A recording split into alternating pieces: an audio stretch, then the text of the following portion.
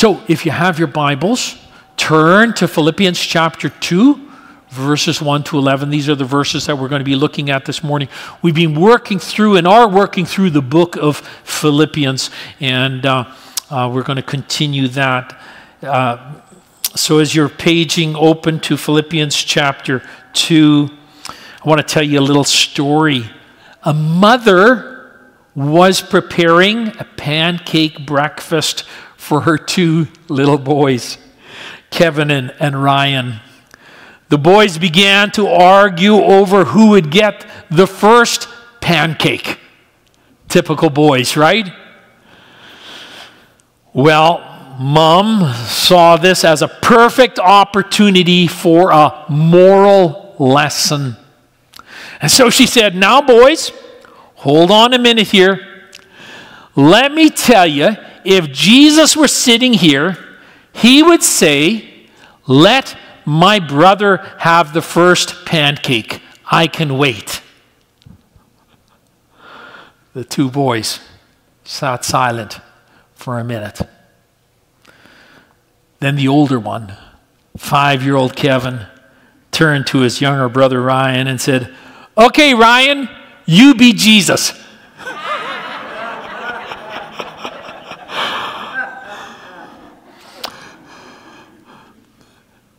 Humility. Humility, thinking of others more than you think about yourself. Humility. Passage we're looking at this morning deals in this area of humility.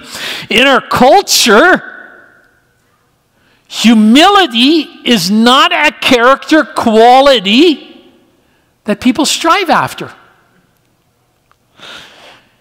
It's just not something that people want to be identified with. Why do I say that? Because humility will not get you into political office. Humility will not get you a promotion at work.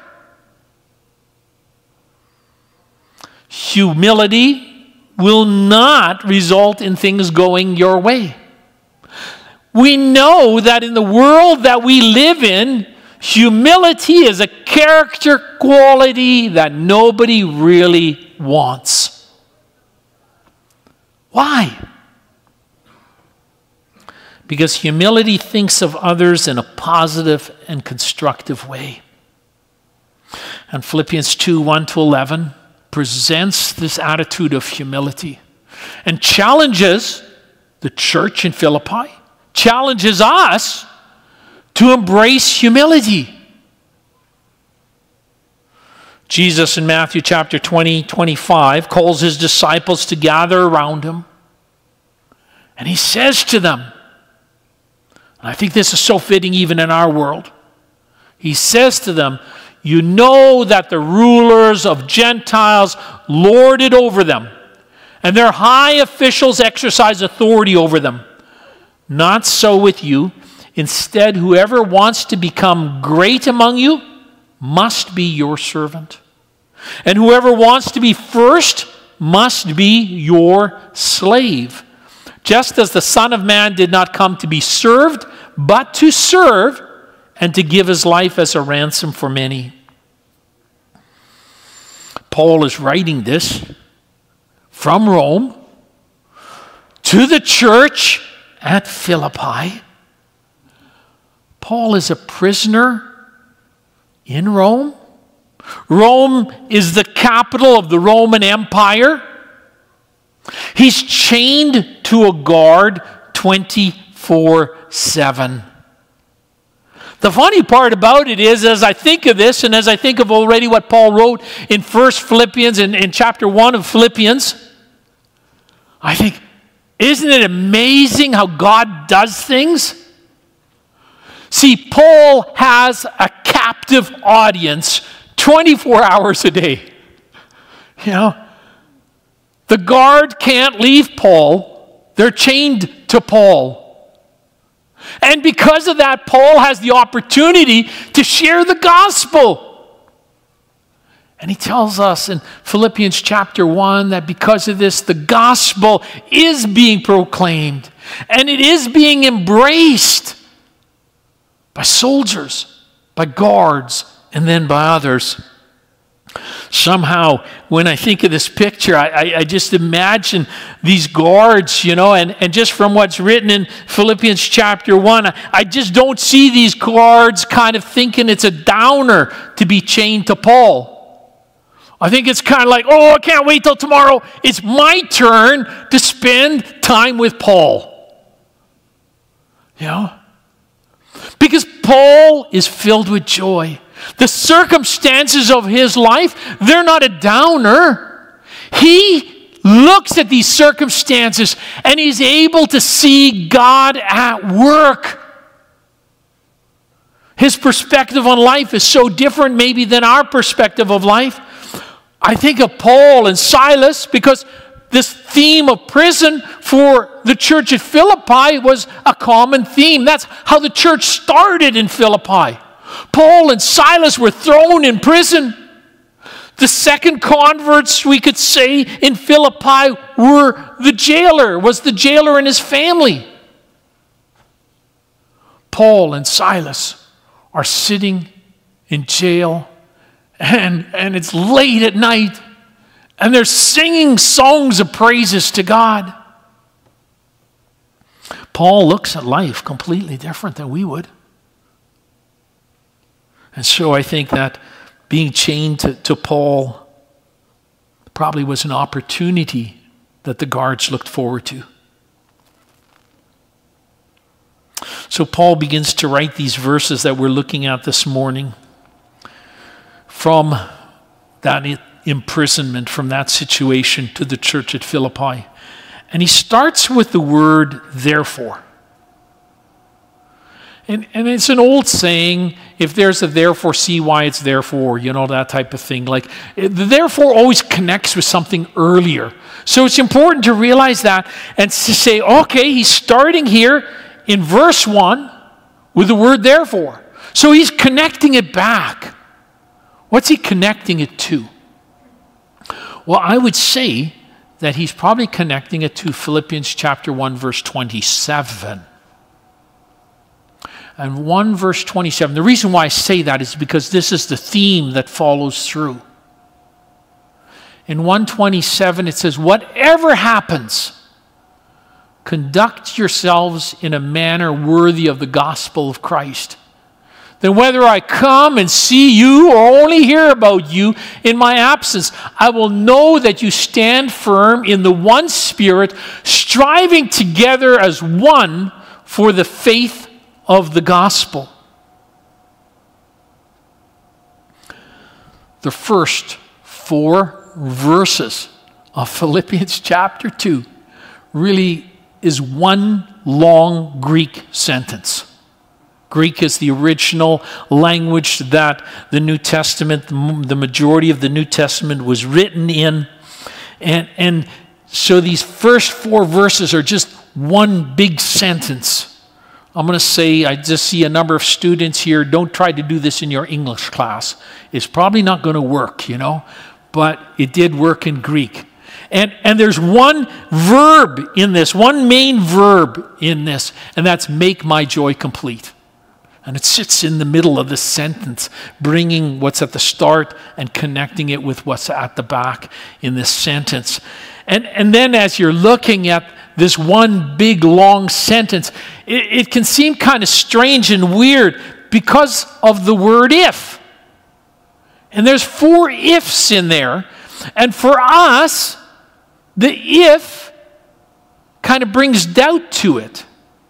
But the way the sentence is structured and stuff, it's not doubt, it's a way of establishing an argument, we could say. That's what it is. We could put the word since in there, but we'd have to kind of flip around the words a little bit, to make it work in our English grammar. And so if fits in the English grammar, but it's there to create kind of this or establish an argument. So it's not communicating uncertainty. is creating a logical relationship and conclusion, and the make my joy complete is what connects it. It's the hinge. Pastor, author Chuck Swindoll, he had a beautiful illustration in this, and I thought, well, you know, I'm going to give him the credit in this because it's just well done. He said it's like this. Here's an example. If you're my son, and if I'm your father, and if you're only 7, and if I'm the head of the home, then clean your room. You know, and so that's the idea here in these verses. So as believers in Christ, of course we find encouragement in Christ. And in one another we're supposed to. If we're believers in Christ, of course there's compassion, there's love, there's comfort, there's unity. Because these things are real in Christ Jesus. And these are the things that have drawn us into fellowship in Christ. And then into fellowship with one another. And so because of these things, because they're real in Jesus, Paul says that we ought to have the same like-mindedness, maintain selfless love. We're to be united in spirit and intent on one purpose. That's what we're supposed to be. That's how we're supposed to live life. So what does that mean? It means that our purpose is to be fully devoted followers of Jesus Christ. Fully devoted followers of Jesus Christ, who make fully devoted followers of people who know Jesus and those who do not know Jesus. That's what we're to do. That's why we're on planet Earth. We've embraced Christ because of the peace, of the love, and the encouragement, all of these things that we find in Christ. So simply said, disciples of Jesus who make disciples of Jesus. That's how we're supposed to live. How do we do this? Well, the gospel is not something that we spread through force. And when we look over church history, we'll see that the church has tried that, but it doesn't really work. The gospel is not something that is spread through force, though it has been tried in the history. The gospel is not something that can be legislated.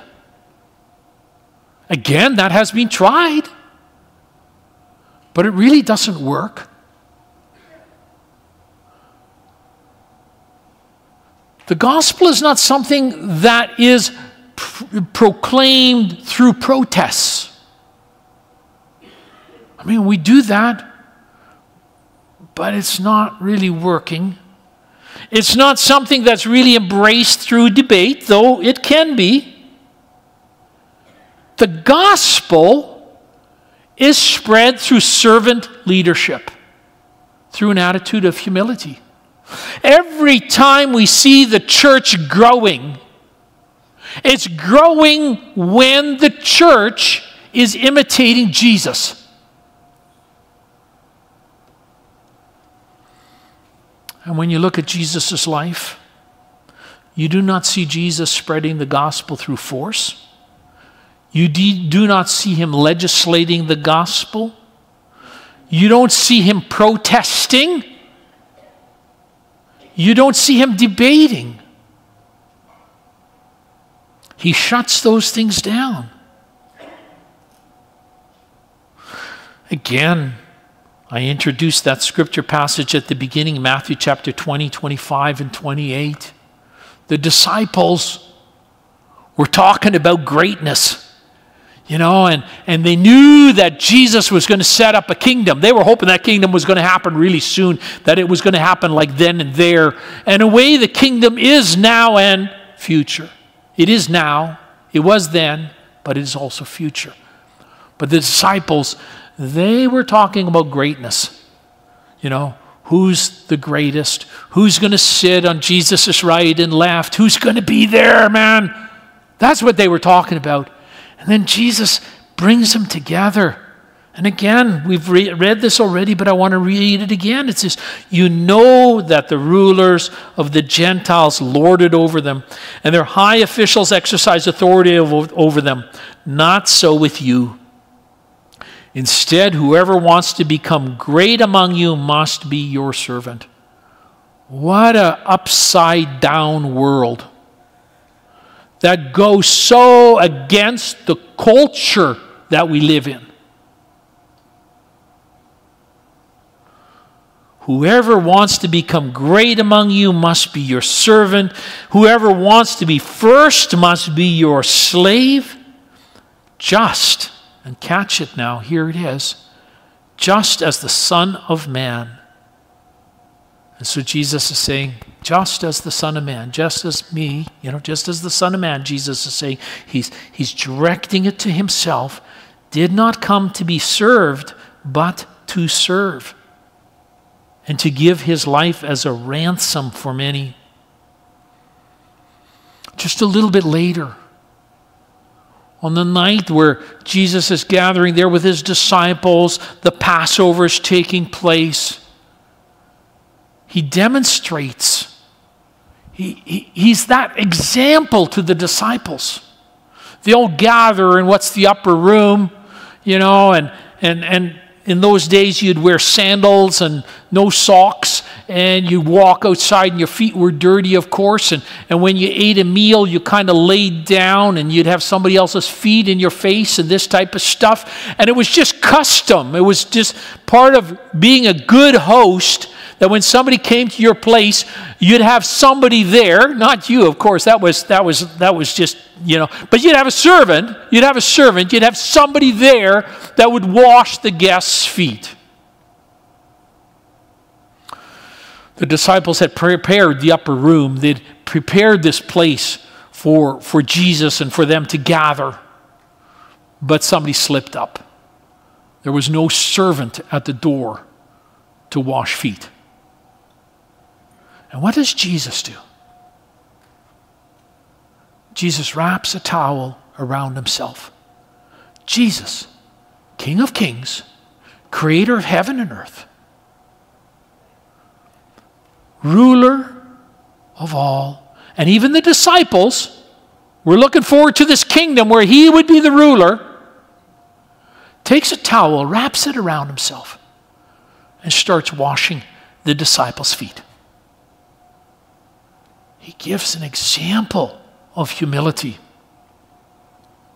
So Paul writes in Philippians chapter 2, verse 5. He says, in your relationships with one another. So after that long sentence, in your relationships with one another, have the same mindset as Christ. The same mindset as Christ. If you are a follower of Jesus, the end goal is not to be forgiven. It's not to be accepted by Jesus. It's not to be in heaven. And you're thinking, Pastor, what's going on? I'll repeat that again, just so you catch it.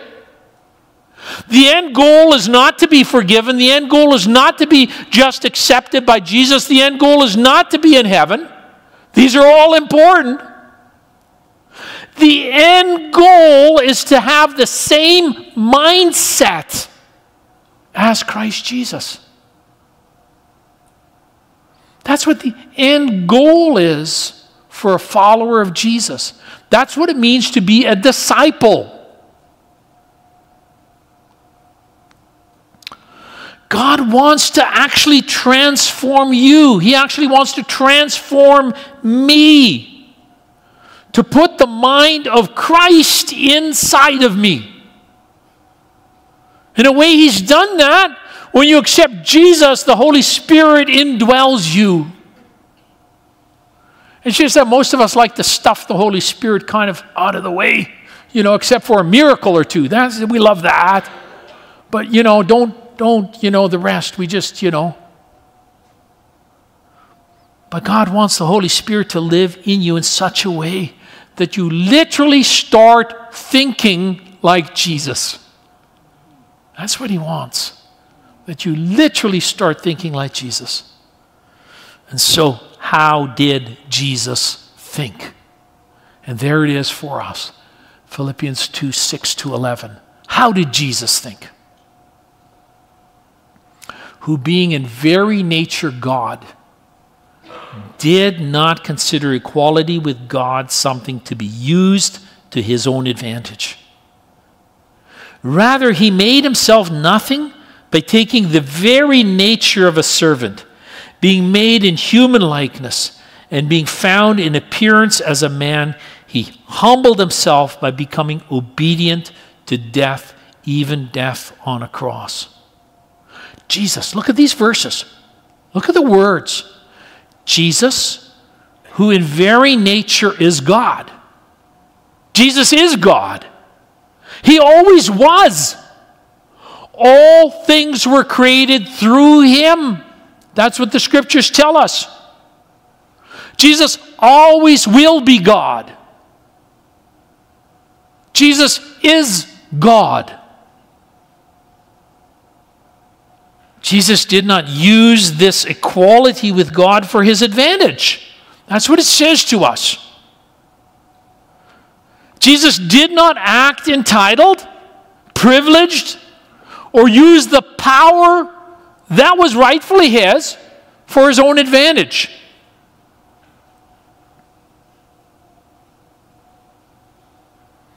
Jesus chose to take on human form.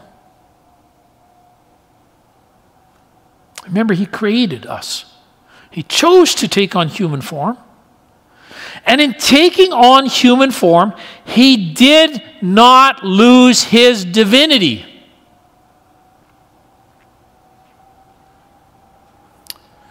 Jesus, fully God, fully man. He added humanity to who he was.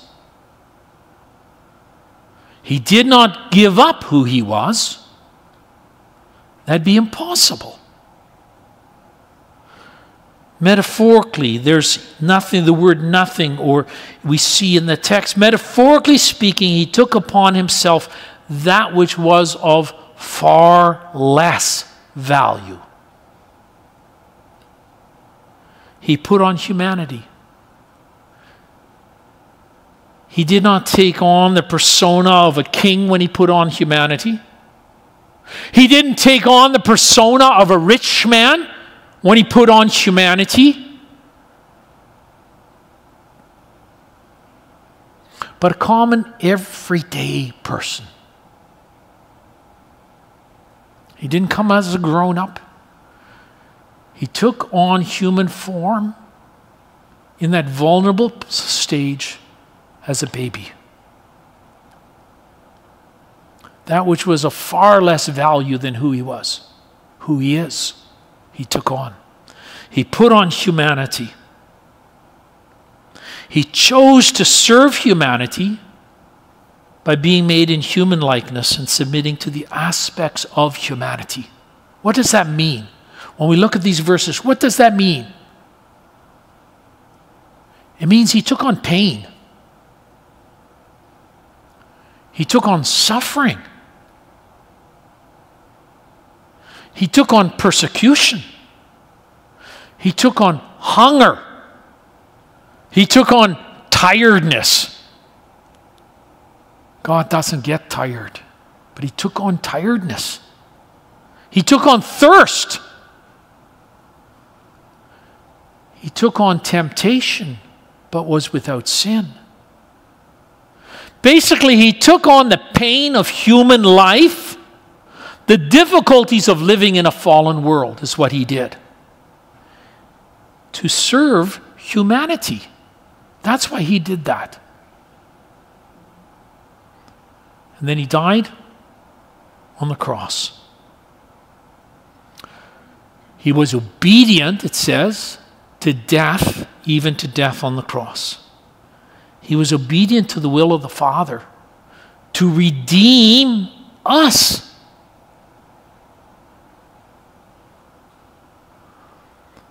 God could have destroyed all of humanity. He came to that point once before with the flood. But no. He was obedient to the will of the Father. And then he was obedient to the will of the Father in daily life. Because he lived that life, that perfect life. The life that we're called to live. He lived it. A daily life, living without sin. And I think of the garden. Remember there in the garden, when he was wrestling with all of this, he knew what was going to happen. Drops of sweat mixed with blood. He prayed and he said, Father, not my will but yours. There we see that whole obedience coming.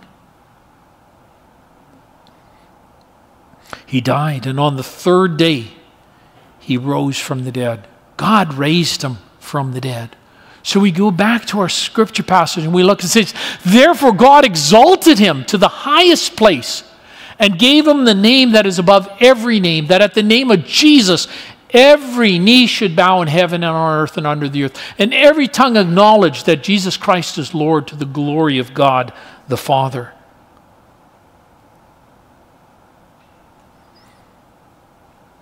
Was God's exaltation of Jesus and the giving him a name a promotion? The answer is no, because that's how some people read it. But that's not it. No, it wasn't a promotion, it was vindication. It was declaring that Jesus is God. He was God, he is God, nothing there changed. And today he's at the right hand of the Father, and his name is Lord. And as we read earlier in Isaiah 45, verse 23, every knee in heaven and on earth will bow, and every tongue will confess that Jesus is Lord. Willingly or unwillingly, it will happen. Because Jesus is God.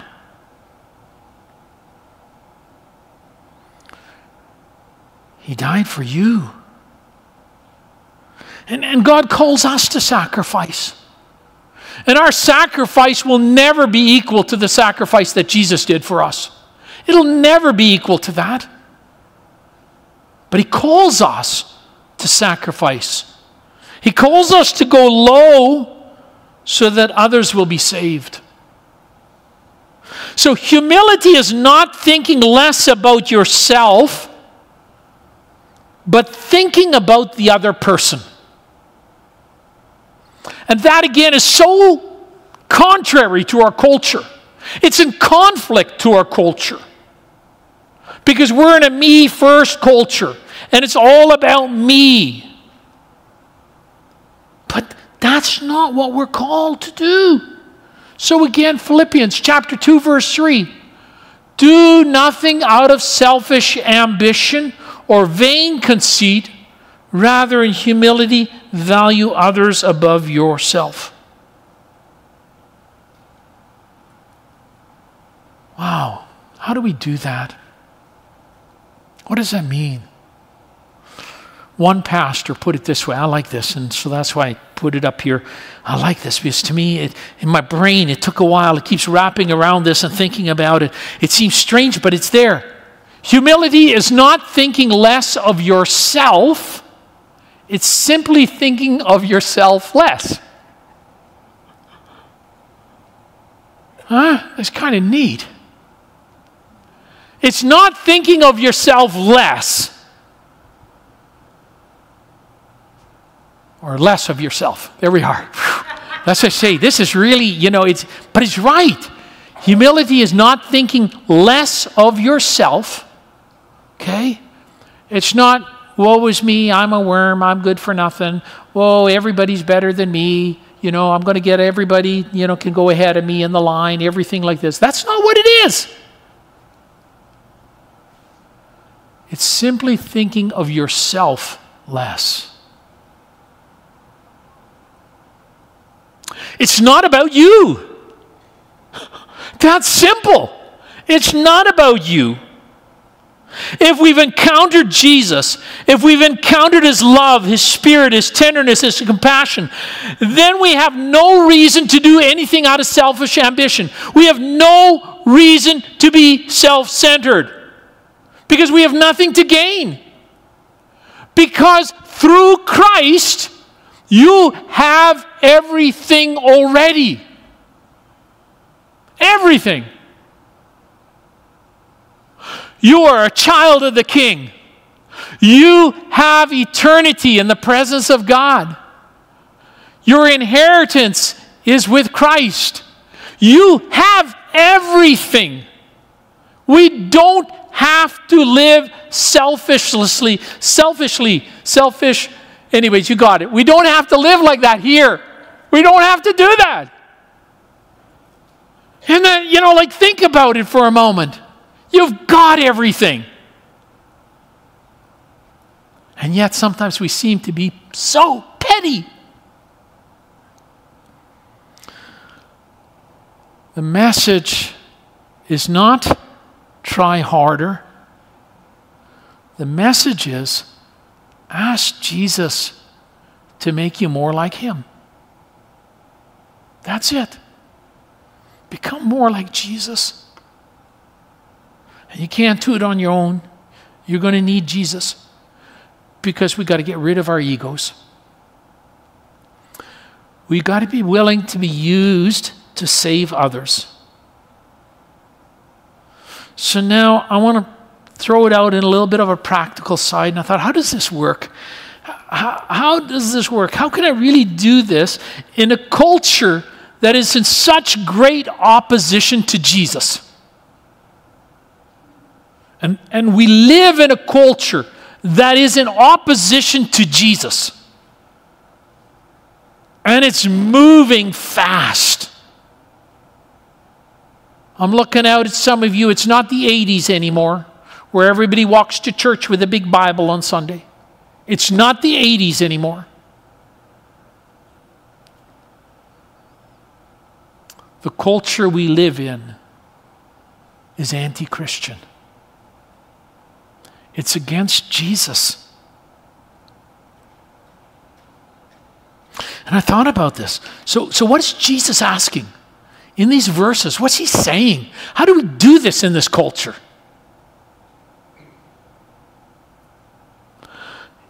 It's not through protests. It's not through screaming or demanding your rights.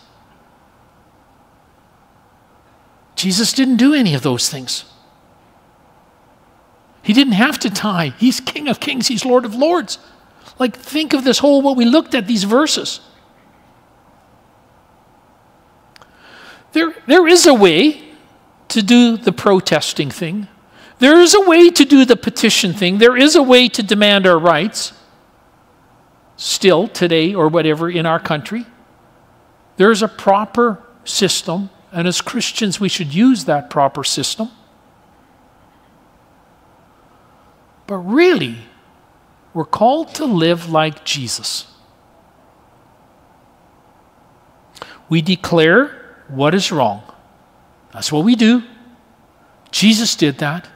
I was talking with somebody the other day, and we were talking about speeding. And I have to be honest. I speed at times, right? I just do that. I have a heavy foot, whatever I want to say it, call it, and stuff like that. I speed. I know I speed. And if I get caught, I'll pay the piper.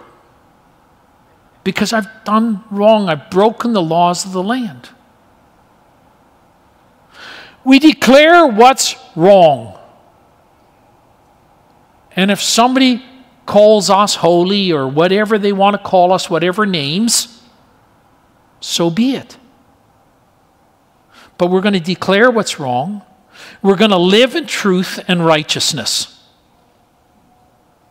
And it's time the church steps up to this. What do I mean? How do we do that? We honor marriage between a man and a woman. That's how we do it. We honor marriage between a man and a woman. And sex is to be kept for this commitment, as the scriptures say.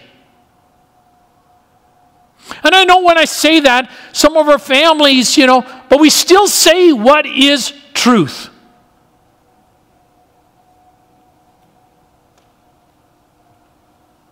We honor life at conception and at death, or old age, or handicapped, or whatever at the other end of the spectrum called euthanasia and all of that stuff that's going on. No, we honor life from beginning to its natural end. For every human being, from conception to the very end, is created by God and loved by God. And Jesus died for them. Whether they accept Christ or not, there's still the fact that Christ died. And if they were to turn to Him, I'll talk to somebody else. In heaven, they will be perfect. No more pain, no more suffering, no more this, no more that. How do we do this again? How do we live truth and righteousness? We honor God's creation decision by declaring male and female as God determined, as He brought life in the womb. Because we have to believe that all life is created by God, and that our days are numbered by Him, and the events of each day He knows. And there's nothing by chance or by accident in those ways. And so we honor God's creation decision by declaring male and female as God determined it, as He brought life in the womb. We do this with love. We do this with humility. And we don't let the world's values mess us up. And yes, we might get made fun of. People might poke at us. But this is what Jesus calls us to. I'm going to ask the worship team to come, and they're going to lead us in singing the song, Not Be Shaken. And I thought, wow, how fitting that song is. How fitting that is. Because we're not going to be shaken by the things of this world. We're going to stand for what is right. And we're going to show love to a world that might hate us. We'll show humility. We will be like Jesus. I don't know. Can we do that? Not in our own power. Not in our own power, but in the strength of Jesus.